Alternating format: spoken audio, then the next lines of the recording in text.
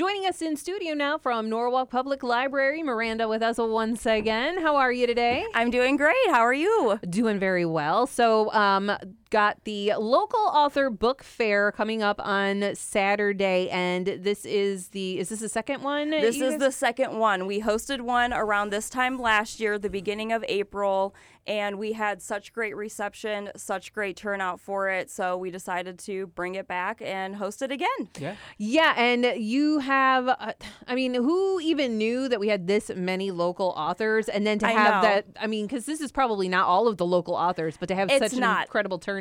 Yes, we've actually had a few who have contacted us even after the application deadline. So we already have a list going for next year, which kind of happened to us last year. And it is a little mind-blowing that we have this many talented folks in our community ready to showcase their work. Yeah, and so much interest, too. Absolutely. We have local readers interested and local authors interested, so we're very excited. So how many then will you have for the fair? How many are you featuring? This year we have 13, which is one more than last year, so we are squeezing in another individual, 13 authors selling probably more than 13 books because some of them have a few under their belt. Wow, yeah. So you can go, you can meet the authors, you can get autographs and things like that. Yes, purchase their books, meet the authors, kind of an open house event. So everyone is welcome anytime between 11 a.m. and 1 p.m. this Saturday, April 1st. No April Fool's joke. It is happening.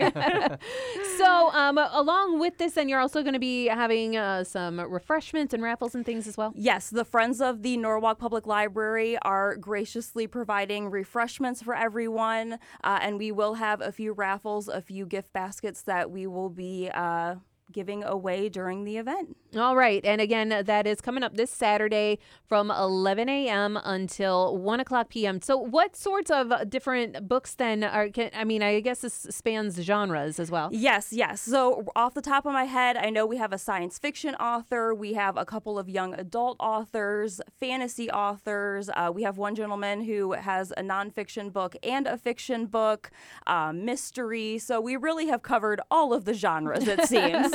So something really for everybody then. Absolutely. Again, this is going on at the Norwalk Public Library Saturday from 11 a.m. until 1 a.m.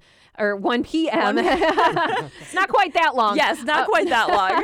It's the local author book fair. Lots of local authors going to be there, so definitely stop in. Yes. Check it out and meet some of the authors. You can buy books if you'd like and get those signed as well. It should be great, and it's a great thing for the community. And I mean, geez, every time we have even, visual artists and musicians and, authors now in the area, so many talented people. Yes. Yeah, we're very fortunate here. Yeah, absolutely. So definitely something great that the library is doing. It's such a cool event and such a cool idea that you guys are doing things like this at the library. Thank you. We have more amazing events coming all of the time. So. And what's the best way for people to stay up to date with those then? Social media, Facebook and Instagram. We typically post all of our events on there, our website.